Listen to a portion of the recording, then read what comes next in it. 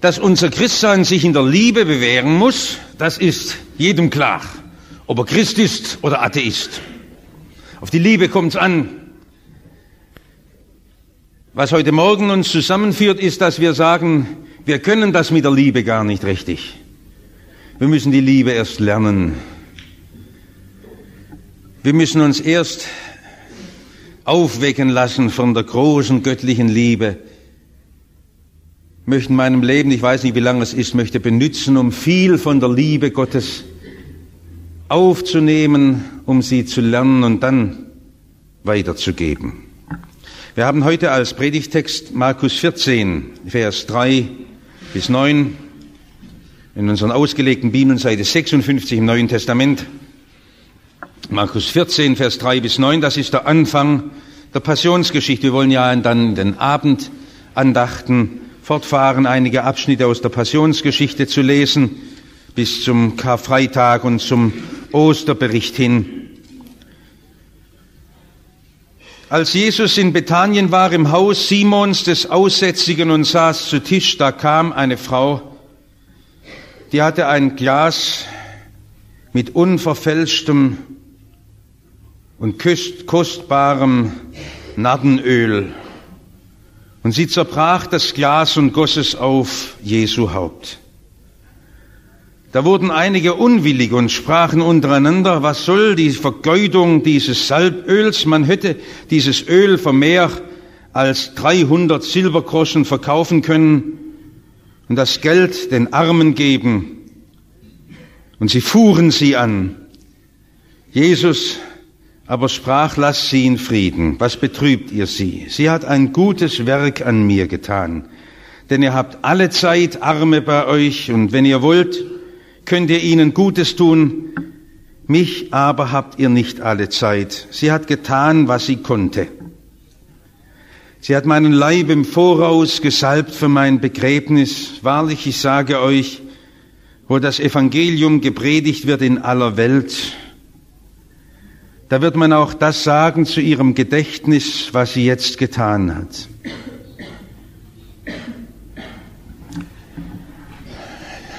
Ich habe mir beim Bibellesen angewöhnt, dass ich das mit Farbstiften tue. Machen Sie doch auch so, dass man sich das markieren kann, was einem wichtig wird, und dann findet man schneller etwas. Also in Stunden der Dunkelheit oder wo man Zuspruch braucht, da suche ich das, was ich mir rot angestrichen habe. Da gibt's Psalmen, da habe ich alles rot angestrichen. Das sind so richtige Worte, die zu uns reden, uns aufrichten. Aber jetzt muss ich es gestehen, in meiner Bibel gibt es auch ganze Passagen, da ist überhaupt nichts angestrichen. Da mache ich immer einen Bogen drumherum. Und auch sogar jetzt hier am Anfang der Passionsgeschichte, da gehört dieser Abschnitt dazu. Also, dass das Bibellesen uns oft auch viele Fragen erst schafft, das möchte ich offen sagen. Und wenn manche denken und sagen, du hast keine Probleme beim Bibellesen, sage ich habe wahrscheinlich mehr als Sie. Da gibt es Abschnitte in der Bibel, da protestiert bei mir innerlich alles. Er sagt, das kann doch nicht wahr sein. Das passt mir überhaupt nicht, was da steht. Und ich möchte noch einmal deutlich sagen, ich verstehe, wenn Sie beim Bibellesen sagen, mich ärgert das oder ich verstehe das nicht oder ich begreife das mit meinen Gedanken nicht. Wir haben heute einen Abschnitt vor uns, bei dem ich genauso sagen kann, ich begreife das nicht. Ich verstehe das nicht. Es geht gegen den Strich meines Denkens. Es ist mir sogar ärgerlich, was hier erzählt wird. Nur mache ich es anders als viele Menschen. Ich nehme mir nicht das Recht heraus, das in der Bibel einfach jetzt herauszuschneiden und wegzuwerfen oder meinen Gedanken anzupassen, sondern möchte darüber heute predigen. Mein erster Punkt, das verstehe ich nicht. Das verstehe ich nicht. Also das mit dem Nardenöl, dass diese Maria, die wir ja kennen als Schwester der Martha, dieses kostbare Parfüm über Jesus ausgießt. Ich habe ja nichts dagegen, dass Damen sich ab und zu mal einen guten Tropfen hinters Ohr drücken. Das ist ja was ganz anderes. Aber was hat eigentlich Nina Ricci oder Margret Astor oder Chanel mit Jesus zu tun? Soll ich denn darüber predigen oder was hat das für unseren Glauben zu bedeuten? Sollen wir jetzt eine Kosmetikpredigt halten oder was ist das? Und wenn wir das im Johannesevangelium lesen, da werden ja noch Einzelheiten festgehalten, dass die auch noch über die Füße Jesu das Parfüm schüttet. Also wer eine Ahnung von Kosmetik hat, weiß, dass da alles durcheinander geht in dieser Geschichte. Eine ärgerliche und erregende Geschichte. Wenn man die liest, also ehrlich gesprochen gibt's nur eine Reaktion. Ich möchte mal die andere wegtun. Ich habe auch schon Leute drüber predigen gehört, die gesagt haben, das sei ganz wichtig, dass man für Jesus etwas Unsinniges tut. Ich halte das aber nicht für wert, in der Predigt erwähnt zu werden, dass man für Jesus etwas Unsinniges machen soll, was also sich jedem Nachdenken und Verstand entzieht. Es gibt nur eins, was für uns übrig bleiben kann, ist, dass man sagt, also, wenn die wirklich Jesus eine Freude machen will, dann sollte diese gute Maria das Parfüm nehmen und schauen, ob sie es nicht an irgendjemand verschäubeln kann. Und dann soll sie dafür ein bisschen Geld erwirtschaften und mit dem Geld kann man heute viel, viel Not lindern. Denken Sie, wie viele Millionen Kinder heute nichts zu essen kriegen. Es kann doch nicht der Sinn der Predigt sein, dass ich hier oben stehe und sage, man soll was Unsinniges tun. Sondern heute gibt es so viel Not und dann soll man alles tun und helfen, dass Not gelindert wird. Das ist doch ein achtbarer Gesichtspunkt. Das kommt aus meinem Denken, dafür kann ich mich stark machen. Also, kann das auch nur der Predigtsinn heute sein. Und genau das haben einige Jünger ja auch gemeint. Das waren klar denkende Leute. Es mag uns beruhigen, dass die Jünger nicht irgendwelche verschrobenen Leute waren, sondern tüchtige Geschäftsleute. Man muss doch in der Welt wirklich all seine Groschen zusammenpacken und gucken, dass man noch was Gutes stiften kann. Und Menschen, die schwer leiden, die Liebe spüren lässt, ist das nicht eine gute Sache? Und genau das hat Jesus kritisiert. Kann doch nicht sein. Jetzt verstehe ich gar nichts mehr. Jesus ist doch für die Armen da. Oder soll jetzt heute aus der Predigt rauskommen, dass man nicht helfen soll? Das kann doch auch nicht der Sinn der Predigt sein. Verstehen Sie, dass ich immer einen Bogen rummache um die Geschichte? Das stimmt doch irgendwie logisch nicht zusammen. Was soll denn das Ganze? Da wird auch im Johannesevangelium noch festgehalten, dass der Sprecher der Kritik einer aus dem Jüngerkreis namens Judas war. Nun, das geht bei uns immer so ganz schnell, dass wir den Judas in eine Ecke schieben und sagen, das war ein zweifelhafter Kerl, der hat wahrscheinlich schon, als er die Kasse betreute, unterschlagen. Passen Sie bitte auf, das stimmt nicht. Der Judas war ein Mensch, der für Jesus viel Opfer brachte und der nur wirklich sich hier zum Sprecher unserer Gedanken macht. Er sagt, in unseren ganzen Überlegungen kann das doch nur sein, dass wir alles, was uns von Gott anvertraut ist, benützen, einsetzen, um Not in dieser Welt zu lindern. Und Jesus sagt, das sind Judas Gedanken, weg, lass sie in Frieden.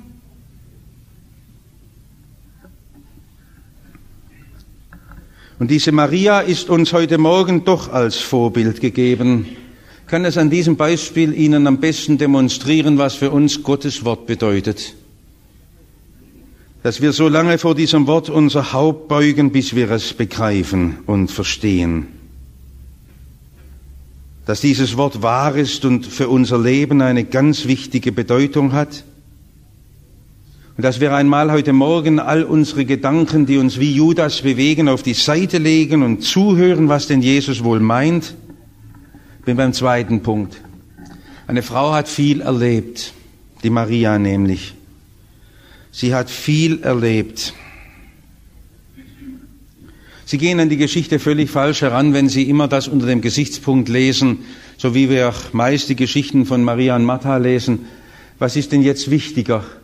Mit den Händen zu arbeiten oder still Jesu zu Füßen zu sitzen? Wissen Sie, das ist doch gar kein Gegensatz.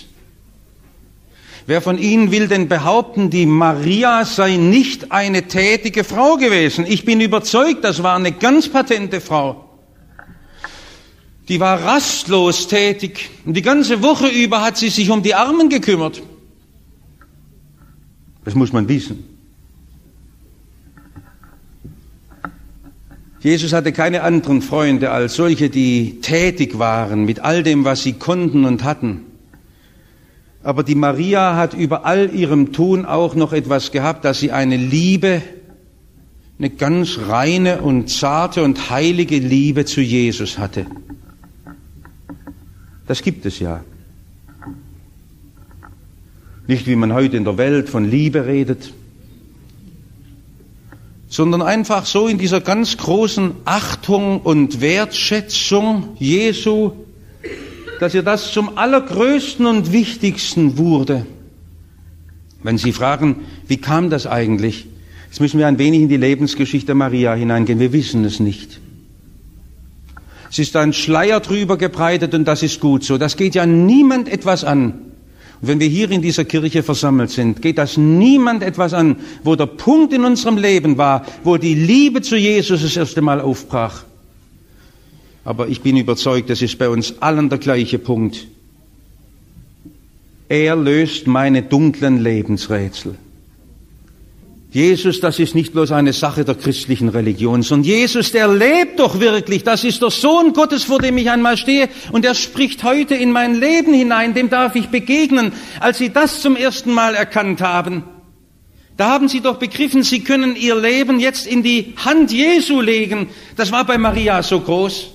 Machen Sie nicht diesen unglückseligen Gegensatz, als ob es um Tun oder stille Hören ginge bei der Maria, sondern das war eine Frau, die von Jesus überreich beschenkt wurde. Was hat sie denn empfangen? Sie hat begriffen, mein Leben darf im Lichte Jesu neu gelebt werden. Vielleicht hat sie eine wunderbare Vergebung massivster Schuld empfangen. Das ist ja das größte Erlebnis, das man bei Jesus finden kann. Und ich sage das für alle die sagen, sie hätten auch gern so ein Erlebnis. Wenn ihnen einmal die Versäumnisse und die Schuld, die sie nicht wieder gut machen können, über ihr Leben so bestürzend groß wird, sie nicht mehr ausweichen können.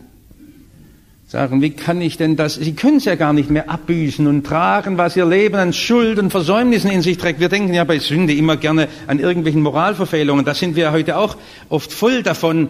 Sondern es geht ja vielmehr dieses Leben, das an Gott vorbeigelebt ist, das mit allem anderen gefüllt wird, aber nicht für Gott und auf ihn hingelebt wird. Und da hat die Maria das entdeckt und darum saß sie still zu Jesu Füßen. Verstehen Sie?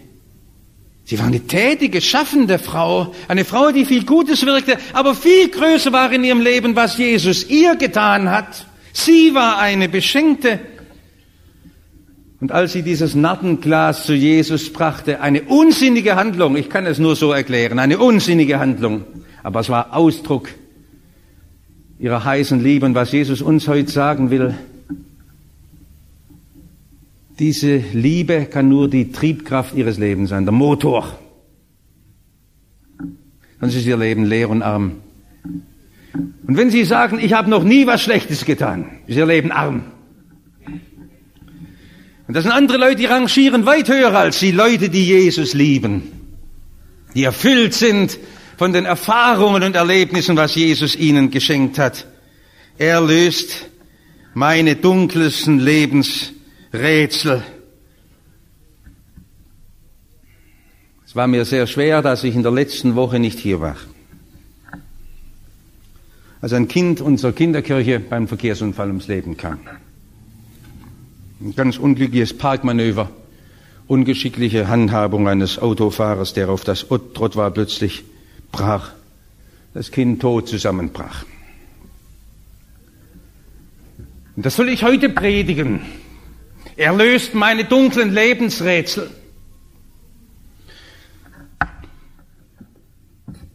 Weil wir das wissen, auch mit den Eltern, die unter uns sind. Dass es nur eine Antwort gibt. Nicht die Erklärung, wieso und warum, sondern dass ich in den Händen Jesu geborgen bin, der sein Leben für mich opfert, dass ich einmal in der Ewigkeit bei ihm bin. der die Schrecken des Todes vor mir wegnimmt. Und dann habe ich keinen anderen Trost und keine Freude mehr, als ich sage, du Jesus bist mir das Größte und Wichtigste meines Lebens geworden. Etwas anderes möchte ich Ihnen als Seelsorger gar nie in Ihr Leben sagen. Und wenn Sie heute mit Leid und Krankheit und Schwermut hier im Gottesdienst sind, ich kann doch Ihnen keine Patentantwort geben, als dass ich Ihnen die Augen frei machen will, dass Sie Jesus, den Sohn Gottes, vor sich sehen, der Ihnen nachgeht und Sie sucht.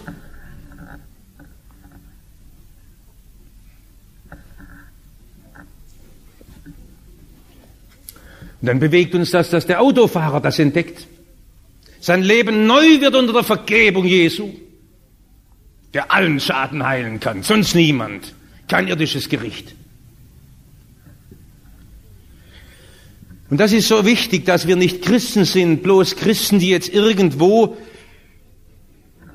ein bisschen sich für Religion interessieren. Da erschien gerade in diesen Tagen in einem Magazin eine Umfrage, was Christen heute denken, was Leute von der Kirche halten. Ach, wissen Sie, da sind, was weiß ich, die einen meinen, vielleicht gibt's einen Gott und vielleicht hat die Bibel doch ein bisschen recht oder ein Halbrecht oder, es interessiert mich ja gar nicht, ob Leute religiöse Gedanken haben, ein bisschen mehr oder ein bisschen weniger, sondern Leute in Liebe für Jesus brennen, weil sie entdeckt haben, was sie bei Jesus geschenkt bekommen. Alles andere ist kein Christentum. Und die Maria ist eine Frau, deren Herz bewegt ist. Das Christentum ist eine Herzenssache, nicht eine Gefühlssache. Passen Sie auf. Heute gibt's viel Gefühlschristentum. Da kann man summen mit verschlossenen Augen und sich in Gefühl wiegen. Um das geht's gar nicht. Sondern wo Sie am Grab stehen und Gott danken, bewegt in Ihrem Herzen, dass er Sie in diesen dunklen Stunden nicht allein lässt. Und davon redet diese Geschichte etwas. Und nur das eine kann sie uns zeigen, dass das ins Herz hineingeht. Und die Jünger, die ja lange mit Jesus gezogen waren und prachtvolle Männer waren, die viel für Jesus geopfert haben, denen hat ja Jesus selbst dem einen, der sich am kühnsten und am mutigsten eingesetzt hat, später noch, dann hat ihm Jesus die Frage vorgehalten, hast du mich eigentlich lieb? Es geht nicht darum, wie viel sie opfern oder was sie für Jesus alles schon geleistet haben, sondern hast du mich lieb? Die Frage, um die ihr Glauben kreisen muss, ob sie die Liebe zu Jesus kennen. Die Liebe wie diese Maria, die alles vergisst und nur noch für Jesus lebt. Der Graf Zinzendorf saß einmal im Kreis einiger Freunde zusammen. Es waren Freunde aus den hohen Adelskreisen und dann haben sie miteinander gesprochen, was ihr Hobby ist, ihre Leidenschaft. Und der eine sagte, ich bin leidenschaftlicher Jäger. Damals sagte man Passion, das ist meine Leidenschaft, ein passionierter Jäger. Oder ich bin ein leidenschaftlicher Glücksspieler, sagte einer von denen. Und dann sagte Zinzendorf, ich habe nur eine Leidenschaft. Ich habe nur eine Passion. Und das ist er, nur er. Es war das Leben eines großen Mannes, der in allem, was er tat, nur Jesus liebte.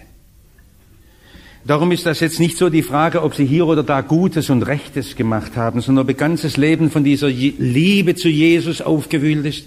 Sie kennen doch die Frage an die Gemeinde damals in den Sendschreiben, warum verlässt du die erste Liebe, diese bräutliche, zarte, reine Liebe? Sie können in Ihrem Glaubensleben nie hinauswachsen über diese Liebe zu Jesus. Und wenn wir jetzt am Anfang der Passion die Leidensgeschichte Jesu bedenken, dann soll uns immer mehr das bewegen, was er für uns getan hat und was er für uns an Liebe schenkt. Er löst alle meine dunklen Lebensrätsel. Noch ein letztes, was Liebe vermag. Jetzt muss ich es noch einmal sagen, ich sehe keinen Sinn in diesem Alabasterglas, das sie zerbrach. Es ist eine sinnlose Tat. Das Motiv für diese Tat war nur Liebe, eine spontane Tat, eine leidenschaftliche Tat, eine mutige Tat, auch gegen den Widerspruch der Jünger. Diese Frau setzt sich einfach durch, das war damals sehr viel. Die Frauen hatten damals nicht so viel Courage. Aber aus lauter Liebe ist sie so getrieben, dass sie das tun will. Nur Jesus ist der Einzige, der einen Sinn dahinter sieht. Und wissen Sie, was der Sinn ist? Es ist schön, dass wir das doch noch sagen dürfen. Jesus sagt, so höre ich ihn im Stillen sagen, in den nächsten Tagen werden sie in mein Haupt speien, sie werden die Nägel durch meinen Leib schlagen. Ich nehme diese Gabe an, dass jemand mir Liebe schenkt, auch vom Nardenöl. Ist das nicht schön, dass bei Jesus keine Tat, die aus Liebe getan wird, für ihn sinnlos ist? In unseren kritischen Maßstäben mag sie sinnlos und wertlos erscheinen. Er sagt, sie hat mich gesalbt zum Begräbnis. Jesus braucht das nicht. Wir fragen bei Jesus immer, was man braucht. Beim Kleiderschrank fragen sie auch nicht, wie viele Kleider sie brauchen. Sie sagen, was wollen sie? Denken Sie mal dran, dass Jesus geehrt sein will durch unsere Liebe. Und diese Tat der Maria war eine Liebe, die Jesus akzeptiert. Und er will von uns Liebe haben. Bräutliche, herzliche Liebe, reine Liebe, die wir verströmend für ihn darreichen und geben. Und das ist nicht sinnlos, sondern das ist groß. Jesus fügt hinzu, wo das Evangelium gepredigt wird, überall, wo dann die Passionswoche gehalten wird und wo an das Sterben Jesu erinnert wird, wird man auch an dieser ärgerlichen Geschichte nicht vorüberkommen. An dieser Frau, die ihr Ich nicht mehr für wichtig nimmt. Nicht mehr sagt, was will ich mit meinem Leben? Es gibt so viele Ich-Christen, die sitzen jeden Gottesdienst drin. Was kriege ich? Wie kriege ich meine Fragen beantwortet? Wie werde ich getröstet? Die Maria fragt gar nicht mehr ich, sondern wie kann ich für Jesus etwas tun? Wie kommt etwas für ihn und für seine Sache heraus? Und das macht sie so konsequent. Sie macht es an einem denkbar ungeeigneten Beispiel, das für uns gar nicht viel austrägt. Aber für uns ist das gut. Egal was es ist, tu es für Jesus, aus Liebe zu ihm. Und Jesus nimmt es an und sagt, es ist wertvoll und wichtig und groß. Das ist nicht so, dass unser Leben nichts tun kann für Gott. Viel kann es tun. Aber nur da, wo es aus Dankbarkeit sich verströmt in der Liebe. Wir leben heute in einer Zeit, wo auch in den christlichen Kirchen das Christentum zu einer ganz strengen Sache verkommen ist. Zu einer Pflichtsache. Da wird dauernd von der Kanzel herunter gedonnert, was man hier und da tun muss. Das hat ja Jesus nie getan. Hat uns auch nie die Bergpredigt um die Ohren geschlagen als die Bürde, die wir auf unserem Rücken tragen. Was hat denn Jesus getan? Er hat uns das Bild der Maria vor Augen gestellt, eine Frau, die überreich beschenkt ist und deren Leben nur darin besteht, dass sie aus lauter Dankbarkeit sich verströmt. Ich will es noch einmal klar zu Ihnen sagen, es kommt jetzt gar nicht darauf an, dass Sie Ihr Leben mit so und so vielen Gesetzen einschnüren. Ich freue mich immer wieder, dass in unseren Gottesdiensten auch so viele einflussreiche Leute sitzen, die in hohen, verantwortlichen Stellungen viele Entscheidungen treffen müssen. Wenn Sie das mitnehmen in die kommende Woche, ich will alles, was ich tue, vor Jesus entscheiden, für ihn meine ganz weltlichen Entscheidungen. Mein ganzes Leben soll aus Dankbarkeit vor Jesus gelebt sein, wie viel Zeit er mir auch schenkt. Ich hatte am letzten Sonntag die Gelegenheit, mit Christen in Kuala Lumpur in Westmalaysia zusammen zu sein, die eine ganz schwere Stellung dort haben unter dem Druck der Moslems. Es ist ja jede öffentliche Mission in diesem Land mit einer Moslemverfassung verboten. Und diese Christen dort sind ungeheuer mutige Leute. Und sie sagen, wir wollen die Moslems in unserer Nähe gar nicht provozieren. Wir haben uns überlegt, wo können wir einfach etwas für Jesus tun? Wir können nicht öffentlich predigen, wir können keine Hausbesuche machen. Und da sind wir draufgekommen, dass es in unserem Land Gefängnisse gibt, scheußliche Gefängnisse. Gefängnisse in der dritten Welt, das können Sie ahnen, sind Städten, in denen viel Elend sich sammelt. Und dann haben sie von der Regierung die Lizenz bekommen, hat selbst die Moslem-Regierung zugestimmt, ihr dürft gerne so viel ihr wollt besuchen. Und da betreuen sie nun allein 300 zum Tod verurteilte Drogenhändler. Sie kennen das doch von Frank Förster her, wie das ist in Malaysia. Und sie haben mir nur erzählt, was sie da tun.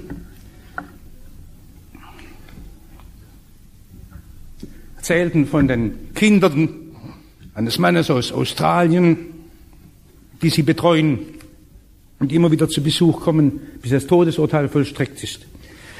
Lieben um Jesu willen. Und dann wird er ihnen Ideen geben, wie sie lieben können. Dann wird ihr Leben nicht bloß ein Pflichtleben sein, sondern das sollen nur Leute tun, die voll sind der Dankbarkeit. Ach, Jesus hat mir so viel gegeben. Jeder Tag meines Lebens ist so groß. Ich will mich verströmen in Liebe und in Dankbarkeit für das, was er mir getan hat. Und da ist es auch passiert, dass durch diese Leute, das haben sie mir bestätigt damals, Frank Förster, eine Bibel bekam und eine Entscheidung für Jesus gefällt hat. Möge sie auch hier in unserem reichen Westen durchhalten können, nachdem die Tore sich für ihn des Gefängnisses geöffnet haben.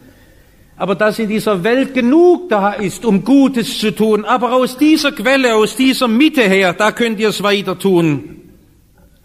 Eine mutige Tat, eine Tat, die sich nicht schert, was die Leute sagen, sondern für Jesus. Und jetzt, wenn Sie nachdenken, werden Sie sehen, dass das eigentlich immer in den letzten 2000 Jahren die großen Taten waren der Diakonie, der Liebestätigkeit der Christen. Es waren schlichte Leute, die den Dienst begonnen haben. Es waren sicher gar keine großen fachlich geplanten Aktionen, die sie gemacht haben, ob das um die Sammlung der Epileptischen ging oder um die elternlosen Kinder und die Waisenhäuser, die sie gebaut haben. Sie waren sicher vom pädagogischen Standpunkt her, was heißt das, ob sie recht geführt waren oder nicht, sie waren Stätten, wo Menschen wirkten, die voll waren von der Liebe Jesu und die etwas von der Güte und dem Erbarmen Gottes weitergeben wollten. Jetzt bin ich überzeugt, dass auch Sie dunkle Lebensrätsel heute haben. Ich habe die Predigt überschrieben, er löst die dunklen Lebensrätsel. Und darum halten wir Passionswoche, dass Sie darüber nachdenken, trifft das auch bei mir zu, dass Jesus der Gekreuzigte die Antwort ist, bei mir. Da wissen Sie, er hat mir vergeben, er hat mich angenommen, ich gehöre ihm, bin ein Eigentum Gottes. Und dann freuen Sie sich unsagbar. Ich darf leben für ihn. Ich darf mein Alabasterglas zerbrechen.